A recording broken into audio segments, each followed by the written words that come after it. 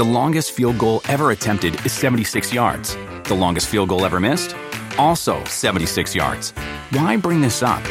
Because knowing your limits matters, both when you're kicking a field goal and when you gamble. Betting more than you're comfortable with is like trying a 70-yard field goal. It probably won't go well. So set a limit when you gamble and stick to it. Want more helpful tips like this? Go to keepitfunohio.com for games, quizzes, and lots of ways to keep your gambling from getting out of hand.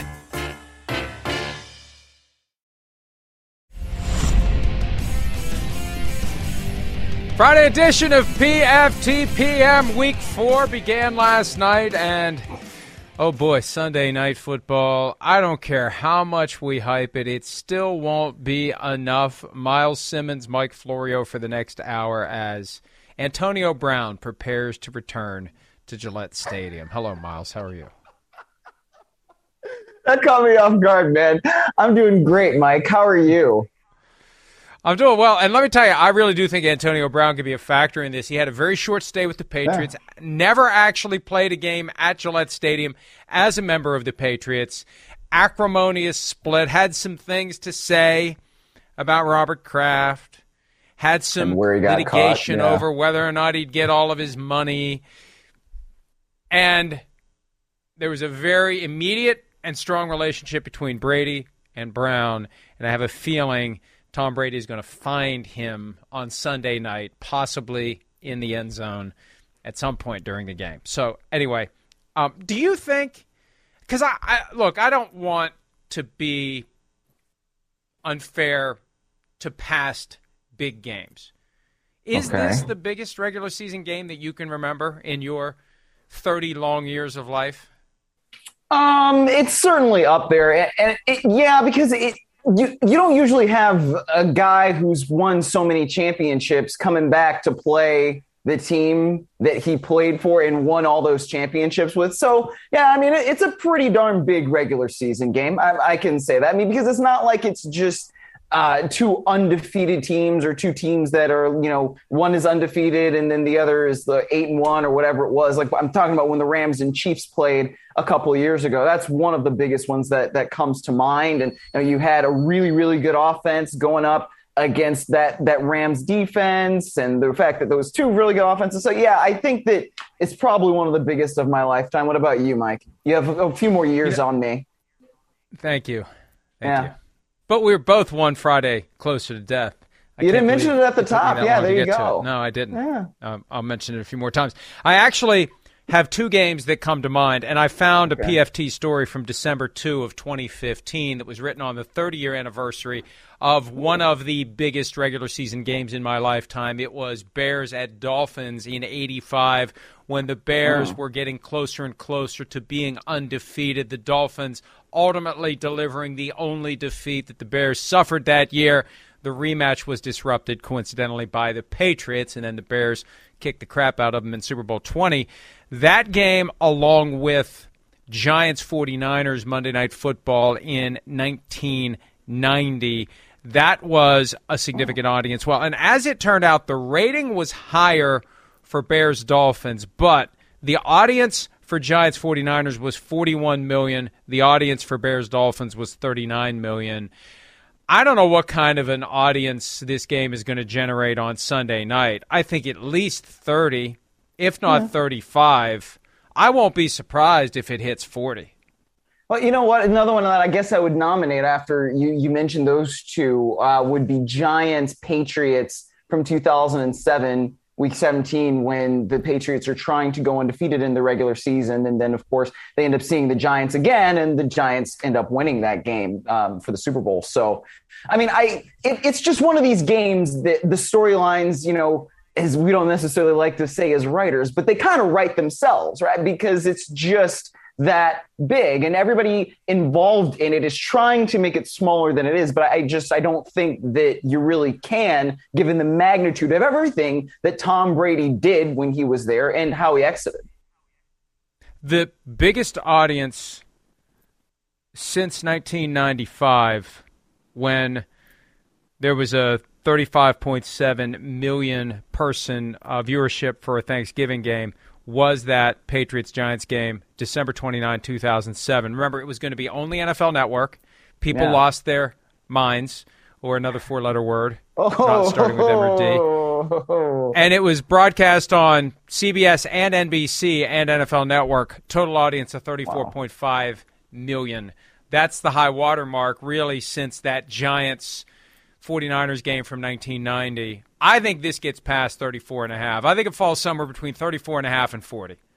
I'll say 37.5 million is the over-under if we're taking action at the PointsBet Sportsbook. 37.5 million is the over-under because I don't know whether I'd go over or under that. That's a good number because I'd probably flip a coin whether it goes over or under. All right, we're already over 7.5 minutes, and we haven't even got to any things we're supposed to get to. Hello, welcome in. We have 52 minutes now to get you up to speed on everything happening in the NFL. And the top story comes from Buccaneers-Patriots because in addition to Tom Brady, in addition to Antonio Brown, Rob Gronkowski is going back to New England unless he isn't.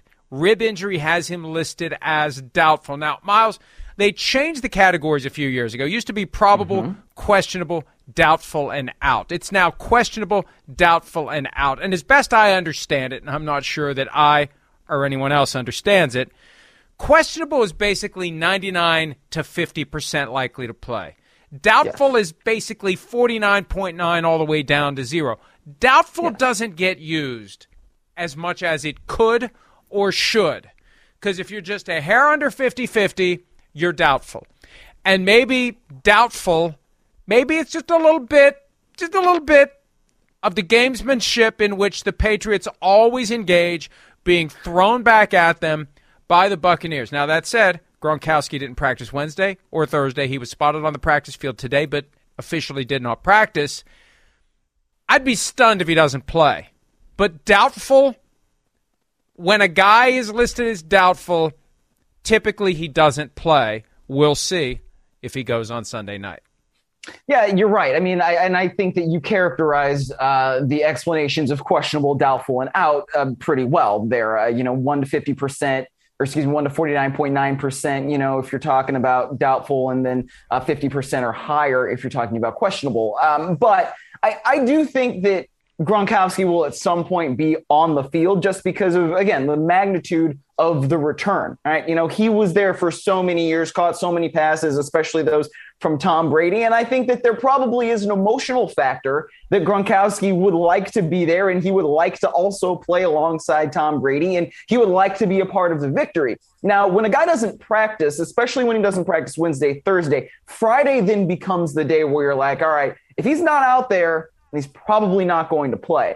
Gronkowski is the kind of player where he's had so much experience that you think, all right, he doesn't necessarily need to practice in order to play, especially if he's been involved in the walkthroughs. Now, if he can do that Saturday, and then if he gets on the plane, right, to go up there, then, yeah, I think that there's still a decent chance that he's going to be out there on the field. But it certainly does affect the offense whether or not Gronkowski is there, simply because of the incredible chemistry that he's got with Tom Brady. And we've already seen good examples of that over the course of this season.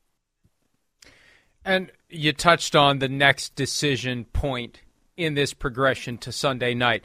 Will he travel with the team on Saturday? Every week there is a handful of players. Sometimes it doesn't happen, but players who are questionable or doubtful, typically it's even questionable, who don't make the trip and are downgraded to out. It's part of the gamesmanship. It's legitimate.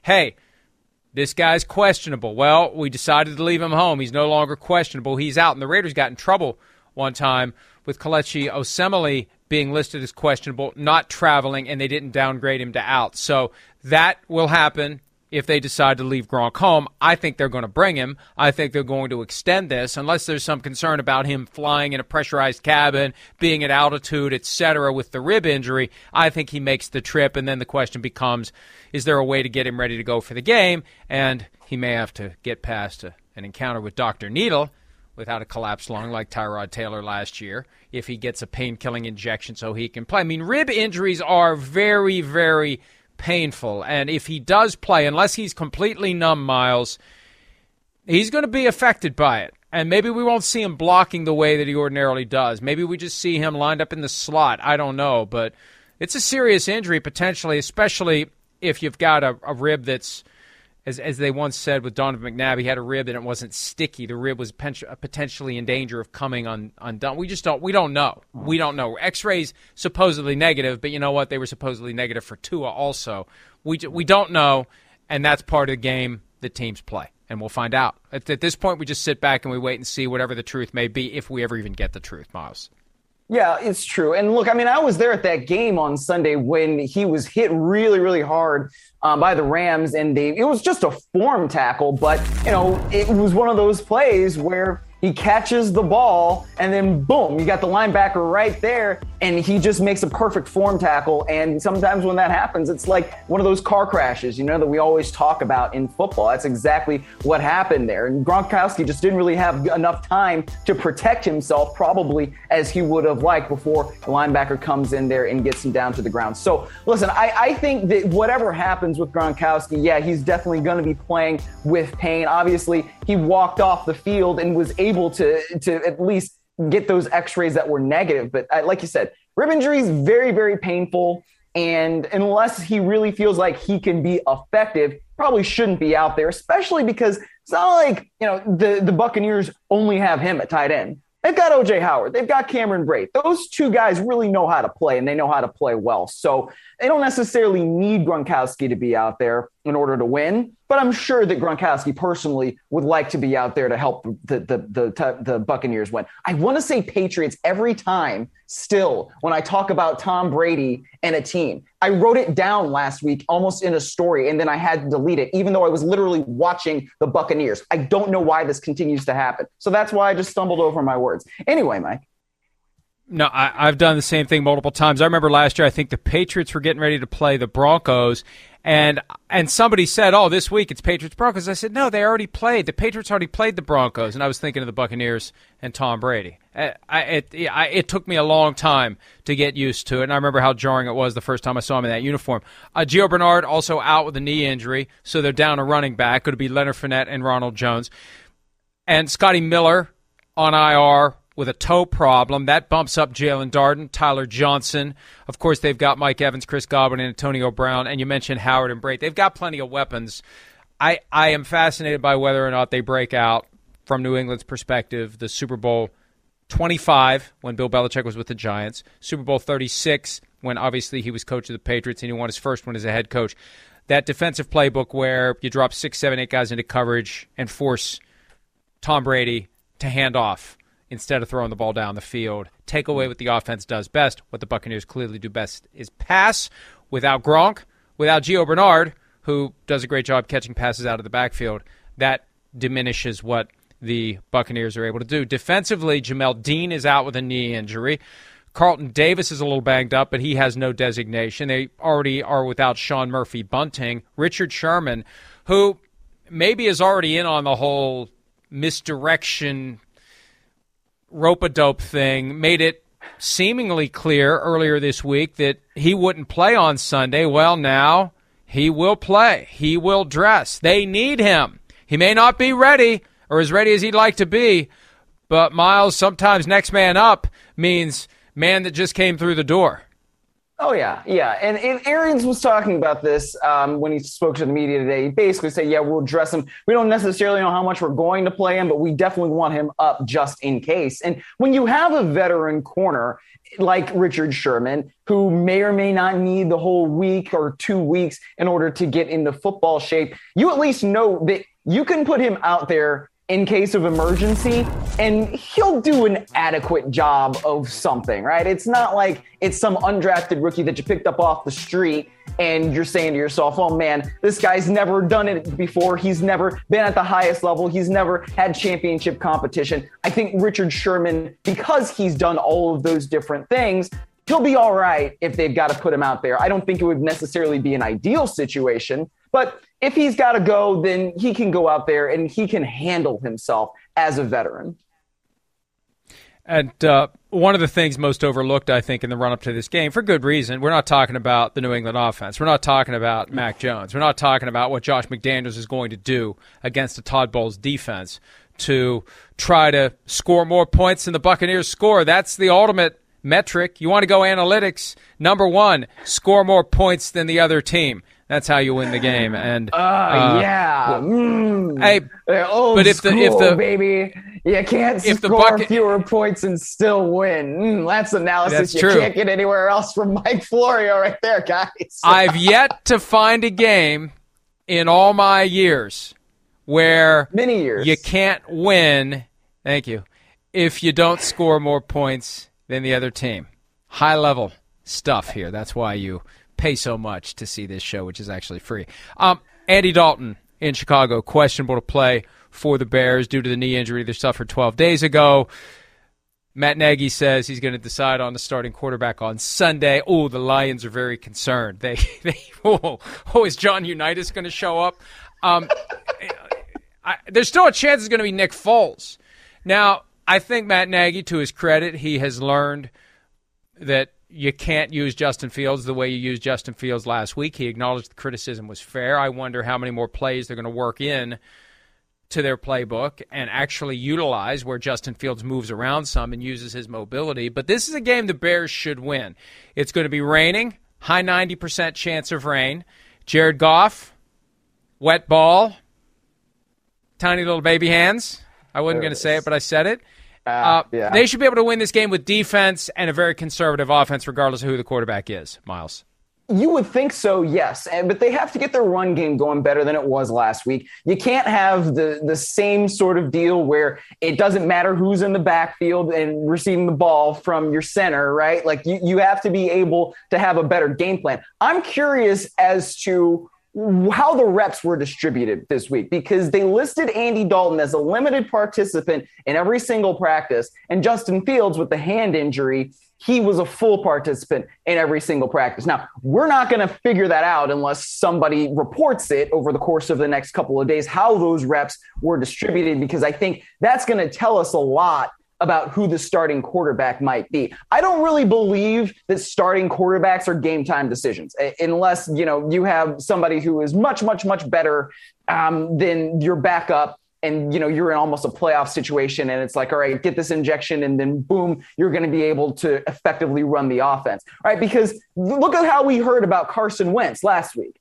It wasn't that, oh man, maybe Carson Wentz will somehow be able to. No, it became very clear over the course of the week that they were giving Carson Wentz reps. He was back at practice and, they didn't want to play Jacob Eason or Brett Hundley. So that was clear that they wanted him to be the QB. It's not as clear this week for Chicago, probably because they want to engage in some of that gamesmanship. And frankly, it is a bit of a competitive advantage if you don't know whether you're really preparing for Andy Dalton or Justin Fields, at least if they're utilizing Justin Fields the way he should be utilized, right? Like where he's using his legs more. He is getting out of the pocket more on design bootlegs. You get more zone read looks and different things like that. That's a different skill set than Andy Dalton, and it's something different that the Lions have to prepare for. So I tend to agree with you that the Bears should win this game, but who knows? You got the Lions last week. They played Baltimore really, really tough and really tight,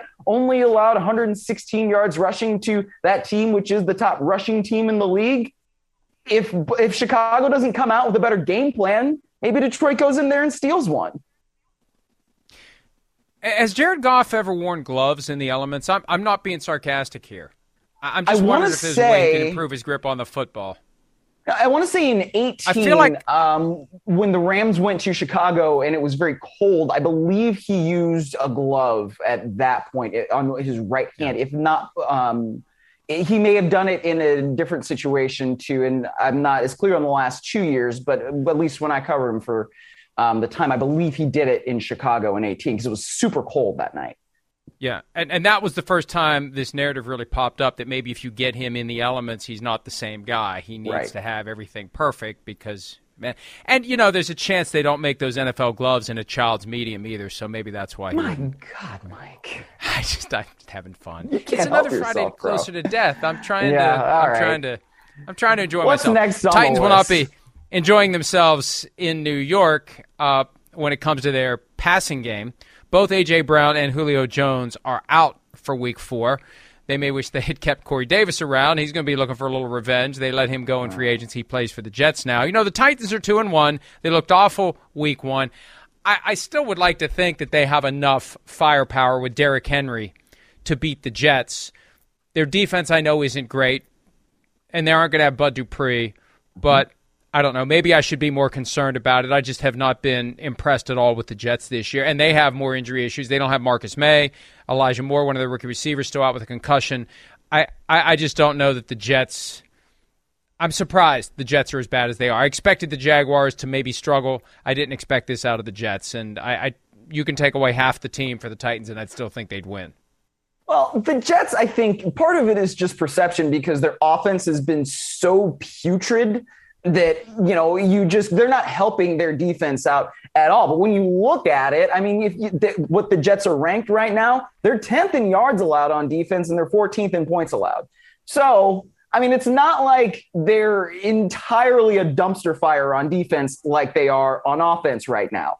I think I agree with you in that the Titans should still go in to the Meadowlands and beat them, right? But I don't feel like it may be as far away as some people might think. I think that this is probably going to be one of those ugly games where it may take Derrick Henry a little bit of time in order to really look like Derrick Henry, because they're going to be able to stack the box when you don't have Julio Jones out there, when you don't have A.J. Brown out there, right? You're maybe going to rely a little bit more on a guy like Josh Reynolds, who came over from the Rams in free agency, and he's in line to get a start this weekend. And he hasn't really played very much at all so far this year for the Titans. So again, I think that they should win, but it's probably going to be one of those uglier games, like a 13-10, like 18-15 with all kinds of different field goals and stuff like that. It might be one of those games for the Titans.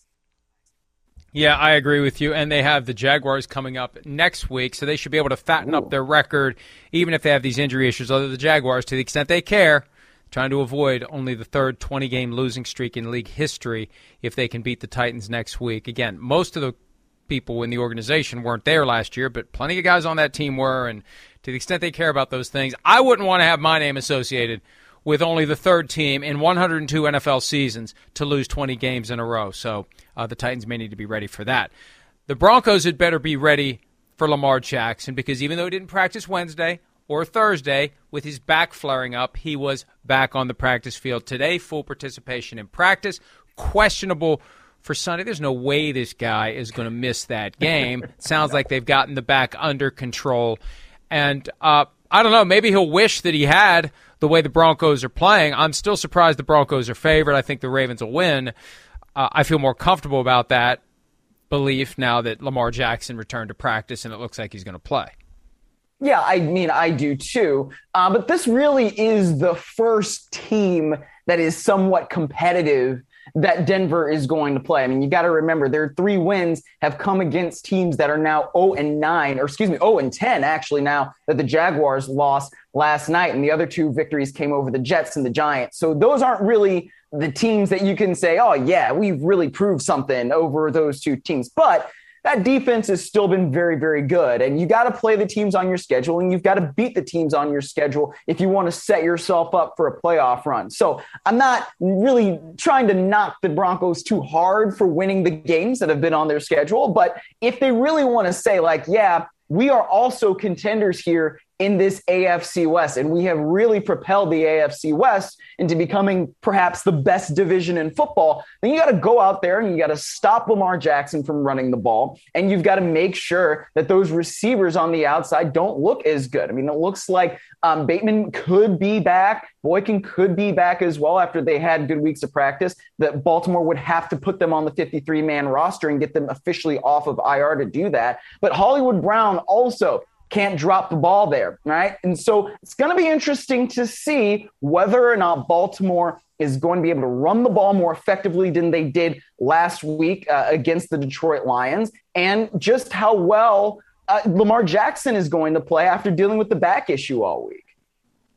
I've mentioned this a couple times this week, not in this show, but at PFT, and I don't know if you saw it, and I don't know if you appreciate it, but the Ravens are taking on, and I know this was about 11 years before your time, they're taking on a Cardiac Kids vibe.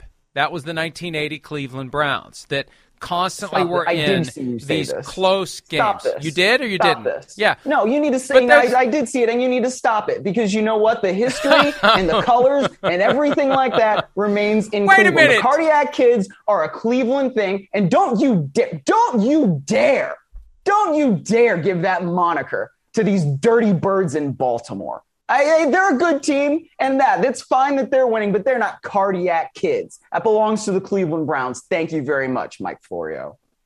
I think we can pull up the tape of someone. I'm not sure who. Maybe it was Shireen.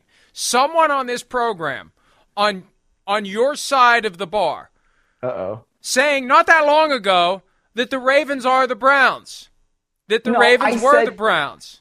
Yes, they have the infrastructure and everything from the organization, but all the records, all the names, all the franchise things still belong to Cleveland. So that Cardiac Kids thing still belongs to Cleveland, even if the organization technically, which it is, I mean, like, I can't deny facts, the organization is the old Browns, but all of the other stuff, it still belongs to my city. So don't you dare. Well, setting up the non-Cardiac Kids victory on Sunday against Detroit, the 66-yard field goal by Justin Tucker, a play before that, there was an issue with the play clock going to 0, and as we calculated it on Football Night in America, 1.57 seconds elapsed between the time the play clock went to 0 and the start of the play. And in that interim, there was no flag thrown for delay of game. Dan Campbell explained today, and obviously he's the head coach of the Lions, first-year head coach looking for his first win, and here we see the play clock running down. It hit 0, and the ball is snapped well after it hit 0, and again, we calculated it on Sunday to be 1.57 seconds. It actually felt a little bit longer than that, but Campbell said the NFL told him that delay of game is a subjective call, and that surprised a lot of people, Miles, but it doesn't surprise me because yeah, been there, done that. 2008, Ravens against the Titans in a playoff game. Terry McCauley, now with NBC as a rules analyst, was the referee in that game. He gave basically the identical explanation to the world after the game in the pool report that Scott Novak, the referee in this Ravens-Lions game, gave to the world. It's a mechanical issue. The back judge is watching the clock. The back judge sees the clock go to 0. The back judge looks to see if the ball is snapped, and if it's not, the back judge commences the process of killing the play. But there's some time built in, and there's no guarantee the back judge actually is paying attention when the clock goes to 0. You are relying upon a human element there. So, yes, it is subjective. There is no shot clock. And at one point I thought we should have a shot clock, a really loud buzzer like basketball. But you know what would happen is teams like the Patriots would take advantage of it, and they would run it right down, and they'd hope that that shot clock would go off and the defender would kind of stop a little bit, right? And it would be very distracting if you run it right down to 0 and no one intervenes before it hits 0. Just like when a shot clock goes off when a ball's in the air, I just think in football It could be a problem, and it could be used to the advantage of an offense if they engineer things the right way. So I don't know what the right solution is. People have suggested to me a vibrating device in the pocket of the back judge that tells him to blow the whistle and then throw the flag. I don't know. I don't know what it takes. I don't like this process because it builds in that subjectivity. It builds in the possibility of human error, and it invites those who would say rigged. That's my concern. Hashtag rigged. Sad! Exclamation point. Okay, well, why do you got to do that, man? Well, but if I think that that's what they would say. You just made me lose my train of thought almost. Okay, I think I have it back. So if you have a sky judge, right, and that sky judge is able to buzz down and signal like, hey, this place should be dead because they are monitoring the situation, then that could also be one of these different solutions. Because MDS pointed it out in the post that we have on the website about Dan Campbell saying this, that just what you were just saying, that there's a shot clock in basketball and there's a loud buzzer and everybody understands that. And I think if you have somebody who is literally their job is to watch the clock, right? And if the snap goes off after the clock goes down to 0, it does change a bit of the mechanics of what everybody has to do, but people adapt to different rule changes. Look at what we were seeing with taunting, even though the rule's not changed, the point of emphasis is, I know that. But I think that could be one of those things where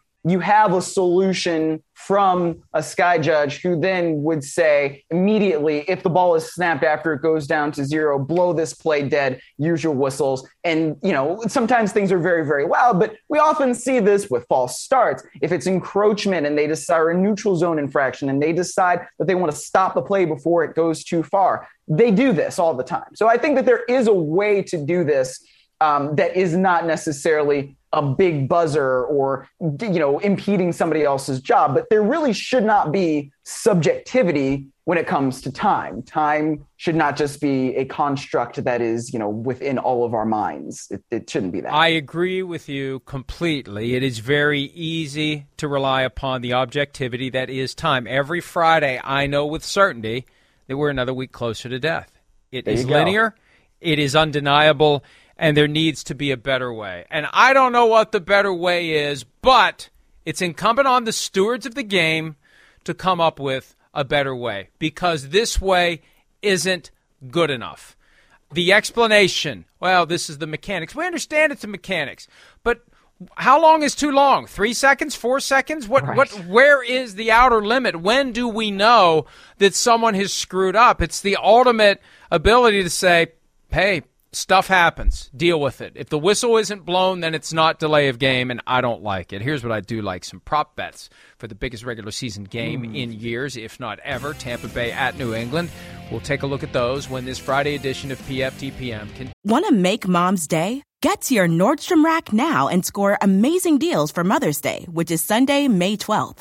Find tons of gifts from only $30 at Nordstrom Rack. Fragrance, jewelry, luxury bags, activewear, beauty, and more. Save on Kate Spade New York, Stuart Weitzman, and Ted Baker London. Great brands, great prices. So shop your Nordstrom Rack store today and treat Mom to the good stuff from just $30. Continues right after this.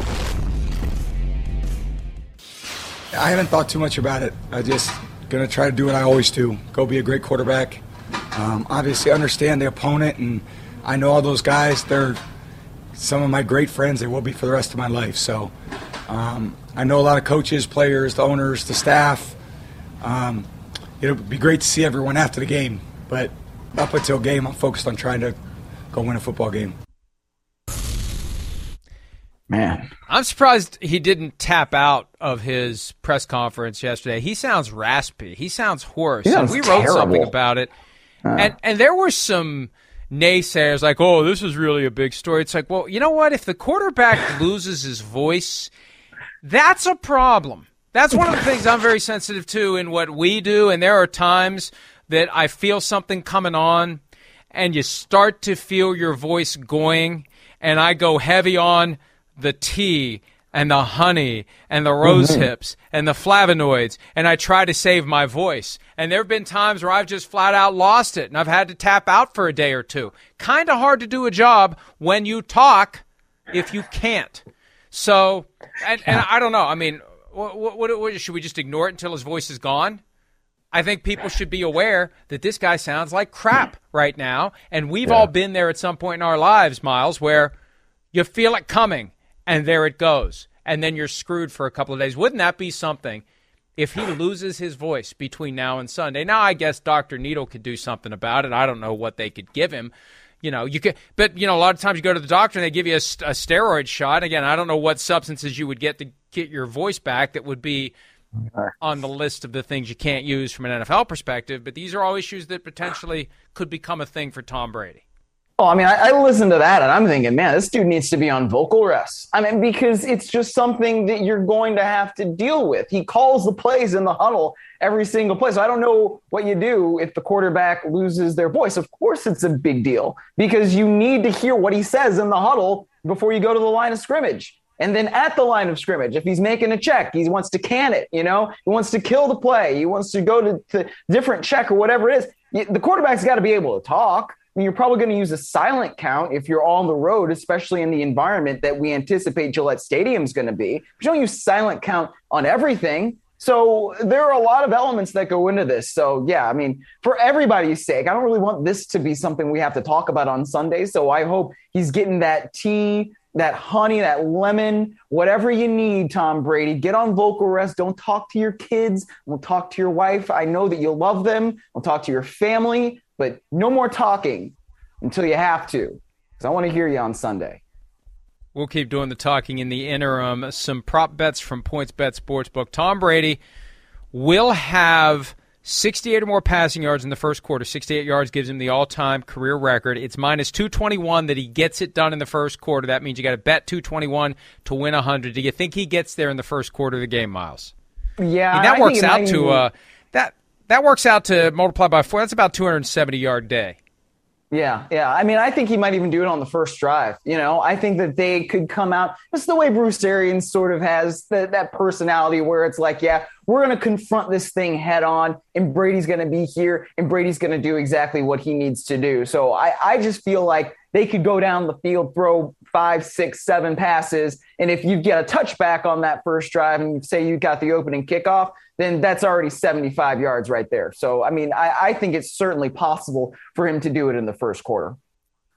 Yeah, I think so too. And they should stop the game. They should make it a big deal. They should hope it taps into his emotions. They should have David Baker there with his white gloves. It's always important to have white gloves when you receive a football that's been used during a game. It's very important to cause no further, exposure to anything to it. And of course, the laminated 8.5 by 11 sheet of paper that commemorates the achievement. They should just have Drew Brees give his to Tom Brady because Drew will be there. Will be there. Tom Brady to rush for more yards than his jersey number of 12. That's a plus 2,000 prop. 20-1. Bet 100, win $2,000.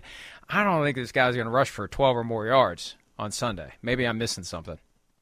He did have 14 last week, but I would tend to think that he's not going to be able to get that number 12 this week either. And, it's just not something that he often does. And I think that the Patriots aren't going to play a defense that's probably conducive to him running very much, and sometimes the Rams do that just based off of the way they play coverages and different things like that. So, yeah, I don't see that happening, especially because last week, I believe Tom Brady led his team in rushing, and that's just how bad the rushing game was for the Buccaneers last week. I think that they want to right that ship, and they want Ronald Jones, they want Leonard Fournette to be the guys running the football, not Tom Brady. Yeah, and again, I think there's a very good chance that Bill Belichick forces it toward the run because that's what the Buccaneers struggle to do. And we've seen some fumble issues from guys like Ronald Jones. Maybe you want those guys to have the ball in their hands, not the receivers or the tight ends. Tom Brady's longest completed pass to be greater than his age of 44, plus 130. Do we see the ball getting aired out and being caught 44 or more yards down the field, Miles? Oh, see, well, I was going to say yes, but I was thinking that it could be on a catch and run. As somebody like Antonio Brown, you get it to him on a short field or, a quick pass, and then he makes a couple guys miss, and then boom, he's 45 yards down the field. He certainly has the capability of doing so. So I think that it certainly could be a longer pass than 44 yards, but I don't necessarily know that it'll be through the air. Not that Tom Brady can't do it. I don't know that they'll ask him to do it, Mike. Yeah, I agree with you. It would come on something like that, especially if they're committed to taking away the deep ball, the no risk it, no biscuit, the slow to develop play that allows him to throw the ball down the field. All right, how about this hypothetical? The Brady Belichick post-game embrace prop. Which would have the best odds? A hug, a handshake, or nothing at all? The best odds, so the most likely to happen is the question that we're asking here? Okay, yes. So I think the most likely to happen is the hug. And it'll start with the handshake, and then they'll embrace one another because they don't want it to be a conversation as to, like, why was it only a handshake? Why didn't they acknowledge each other at all? Because we're going to talk about that for another week if that is what happens. And I don't think that these two men want anything to do with this game after it happens until maybe after the season, right? And I don't think it matters who wins. They want to be able to say, yeah, we're on to Cincinnati or whoever else the Patriots and Buccaneers are playing in week 5. I don't think they're going to want to talk about this anymore, right? And yes, it's going to be something that they hold privately inside with a lot of pride. But I don't know that they want this to be a conversation piece. So I think there's going to be a hug. I agree with you. Now, I won't rule out the possibility of nothing at all in the event that there's some sort of crazy outcome and Tom Brady hightails it to the locker room, although I don't even think he could pull the Nick Foles thing on Bill Belichick. You know, Brady's done that to Foles on multiple occasions. I don't think Brady's brain can process, my God, I've lost to this guy. Are you kidding me? Yeah, that and the Super Bowl. I'd like to go off the board and say there's a good chance we're going to see that very aggressive handshake where the person pulls in really tight. There's a certain person who does that really pull him, like try to knock him over handshake. Yeah. Who was that? Schwartz and Harbaugh when that happened in Detroit? Was that who that was? No, that was different. That was different. I'm talking about somebody who usually wears a suit and tie. Yeah. Oh, interesting. Well, coaches wear suit and ties when they give their introductory press conferences. Well, right, but I'm talking more about something that would happen on the field. Speaking of the Schwartz and Harbaugh, I got to go, but it reminded me, since I'm thinking of it, a gratuitous plug for my book, Playmakers. I have an entire chapter that focuses on what preceded that, what prompted it, the message Jim Harbaugh was trying to send, how Jim Schwartz reacted to it. There's a story behind the story. Some of it's come out before, but some of it hasn't. So anyway, it's one of the chapters in Playmakers, which comes out March 15. You can pre-order it now wherever books are sold. Let's take a break. When we return, what we can't wait to see Week 4 of the 2021 NFL season. We'll be back with more PFTPM right after this.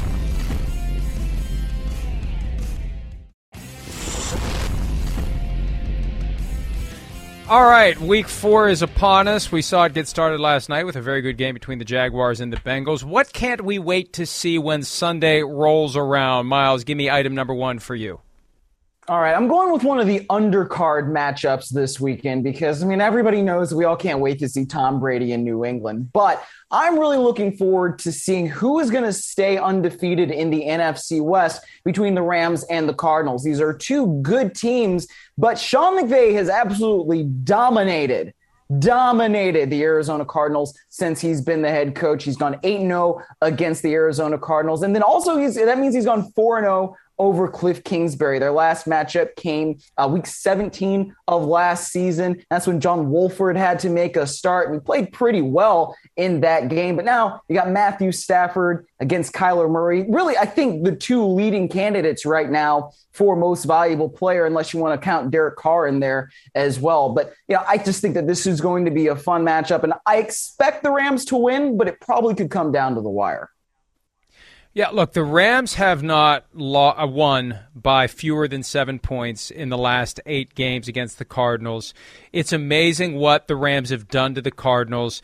The total point differential is 251 to 91 in the last 8 games. I'll be stunned if the Rams don't win this one. 4.5-point favorite. That's one of my best bets of the week. I think the Rams, and I already think the Rams are in a higher level. The Cardinals are 3-0, but they should have lost to the Vikings. Guy can make a 37-yard field goal, you lose that game, and they played around with the Jaguars more than they should have. So if the Rams lose, Cardinals win, Cardinals got my attention, full and complete attention moving forward. All right, I'm going to go to the game of the weekend because I want to know how that New England offense will play. Mac Jones had 3 interceptions Week 3 against the Saints. The offense did not look good. They've lost James White for the season. What will Josh McDaniels cook up to try to beat the Todd Bowles defense, to move the ball, score some points, and again, to go back to our high-level analytics, score more points than the other team, ergo win the game. So that New England offense has been vastly overlooked. Tampa Bay defense vastly overlooked. Tampa Bay defense is banged up. I want to know what Mac Jones and company will do. That is going to have a much bigger impact on the game than anyone is realizing, Miles. Yeah, it is, especially after Mac Jones threw 3 picks last week against the New Orleans Saints. So the thing that I'm next looking forward to seeing a little bit also on the East Coast was Andy Reid going back to Philadelphia for the second time as the Chiefs head coach. He did it in his first year as the Chiefs head coach way back in 2013. But now he's going for his 100th win as the Chiefs head coach if you include the postseason. And the Chiefs have not really gotten off to a great start here in 2021, but I really feel like this is a chance for them to have a get-right game. And, how can we not be romantic about football, as a quarterback just said earlier this week? If you see Andy Reid get his 100th win with the second team that he was a head coach for over his first team, that's a nice little fun coincidence, Mike. Absolutely, and it's one of these reunion games this weekend that gets overshadowed by Tom Brady. You've got Andy Reid for the second time ever going back to Philadelphia. It was a Thursday night, week 3 of 2013, where he went back and won. I think they should win and will win convincingly. They need to win convincingly to get things back on track. Another reunion game, Kevin Stefanski, who survived through multiple administrations in Minnesota from 2006 through 2019, became the head coach of the Browns last year. He knows that Mike Zimmer defense, and that Mike Zimmer defense is system-based, not game planning-based, and I think Stefanski probably has something cooked up for how to beat that defense and score enough points to win the game. I know the Vikings offense has been very good, and they may need to get into another shootout if they hope to win, because I am curious to see what Stefanski has ready to take advantage of the soft spots, of the weaknesses, of the flaws in Mike Zimmer's defense. And that's what I can't wait to see. And their post-game handshake. And not that Zimmer is, he's not got that Belichick reputation, but there was maybe a little something there when Stefanski left. It'll be interesting to see how they interact at the end of that game. Well, that is something to keep an eye on. And the other thing I guess I'm keeping an eye on is going to be on Monday. And I know it's not the weekend, but I'm not on Monday's show, so I'll say it anyway. Chargers-Raiders, Monday Night Football. I want to see if it's really going to be a home field advantage for the Raiders. And I feel like it's going to be, but I guess I should say how much of a home field advantage it's going to be, because the last time the Raiders played in Southern California with fans, it was down at the soccer stadium down there in Carson, and it absolutely was a Raiders home game. I was covering that game for the Las Vegas Review-Journal, and I can tell you, man, that it was basically nothing but Raiders fans. And every time the Raiders did anything, or they needed a big defensive stop, the crowd got really, really loud. Derek Carr ran one into the end zone, and he was getting really fired up with the Raiders fans there. I think it's going to probably be kind of a similar atmosphere in this one, though there probably will be more Chargers fans. But if you listen, it's going to sound like a Raiders home game, Mike, because there are more Raiders fans in Los Angeles than there might be Chargers and Rams fans combined. Although the Rams have gotten a little bit better in that area. I don't know about the Chargers here. When the Chargers were playing in the 30,000-seat stadium and it was overrun by fans of the other team, the Chargers kind of had this attitude like, well, it'll be different when we're in a larger stadium. Well, how will it be different? It may be worse. It may be a hell of a lot more percentage-wise the same, but a lot more of the fans of the other team. It's what happens when you abandon a market for 20 years. You invite all the people who live there to pick and choose whatever teams they want. So when those teams come to town, hey, it's our chance to go see the Chiefs. It's our chance to go see the Vikings. It's our chance to go see the Colts, and they're going to fill it up. And the Raiders fans have always been there, dating back to the time that the Raiders were in Los Angeles. I agree with you. All right, last one for me.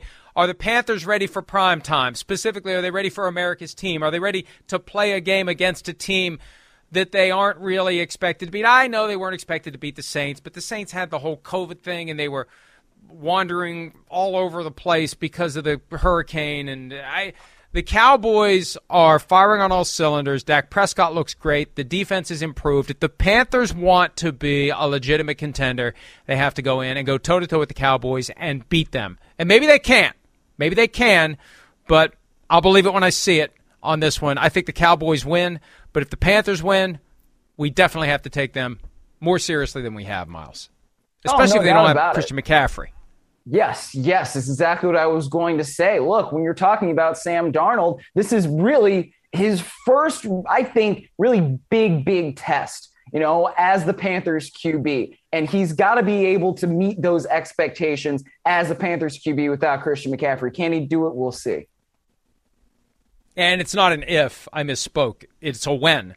McCaffrey's out. So Sam Darnold's going to have to get it done. The defense has been great. That defense, can it slow down the very diverse and potent Cowboys attack? They can run, they can throw to a bunch of different guys. It really has gone very well. All right, let's take a break. When we return, we'll pop open the mailbag. PFTPM returns right after this. Want to make Mom's Day? Get to your Nordstrom Rack now and score amazing deals for Mother's Day, which is Sunday, May 12th. Find tons of gifts from only $30 at Nordstrom Rack. Fragrance, jewelry, luxury bags, activewear, beauty, and more.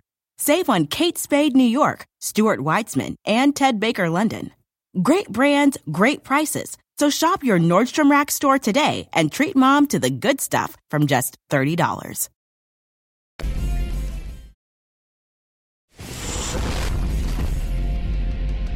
All right, a couple of questions on our way out the door here. Will your way. Percentage Watson gets traded before the trade deadline. Obviously, that's Deshaun Watson, Texans quarterback. November 2 is the deadline, 32 days away. Miles, what's your hunch?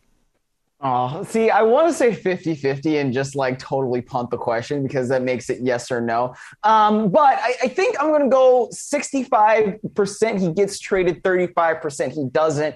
And that is kind of based on Jay Glazer saying keep an eye on it because I just feel like he wouldn't just put that out there for no reason. And at this point, we know that he's not going to play a game for the Texans ever again. We know he still wants to get traded. So it just is kind of a matter of, will the team that he wants to go to give up enough for Houston? And if Houston's softening and all that, then it just feels like the wheels on this thing could really start moving, Mike. And that's the key. Glazer's report from Sunday that the Texans are softening their stance because for the Dolphins, the big impediment is what the Texans want. They'd been doing their due diligence with the league. The league's not going to make any commitments about paid leave or anything like that until they have to. The Dolphins aren't concerned about short-term unavailability. They don't expect that he's going to go to prison. He's facing serious charges, but people have done their research. They've done their investigations. I think there's a level of comfort that he's not going to go away for an extended period of time, if at all, that this may be a misdemeanor he pleads guilty to. They do a plea bargain. They work it out. They resolve the cases. He has his reckoning. He does the right thing, as he should at some point, and then he moves forward with his career. He will play football again. This is a 10-year move for the Dolphins, not a 2-year move. So I think I'll go a little higher. I'll go all the way to 75. I think it's going to happen. The key is the Texans being motivated to move, and the Dolphins are the one that's motivated to buy. They could get this deal done. They could get that contract transferred from the Texans to the Dolphins by November 2. Last question, John Pascal. More likely to get a new NFL franchise first, London or a second team in Chicago? Miles, your thoughts? Oh, well, what if I just push this one too and say it happens at the same time? Right? I mean, based on what we're seeing with the Bears and them potentially going to Arlington Heights to build a stadium there, I mean, you're still going to have a really decent site for a stadium where Soldier Field is right now. And if you want one team in London, then you're going to want to put a second team somewhere because that would keep things balanced in terms of having an even number of teams. So every team can play every single weekend. I think that London is probably going to get an NFL franchise here at some point in the next 10 years. I don't think that is really too out of line for me to say. But, you know, if you have one, then you're going to want to put a second somewhere. Maybe it is Chicago.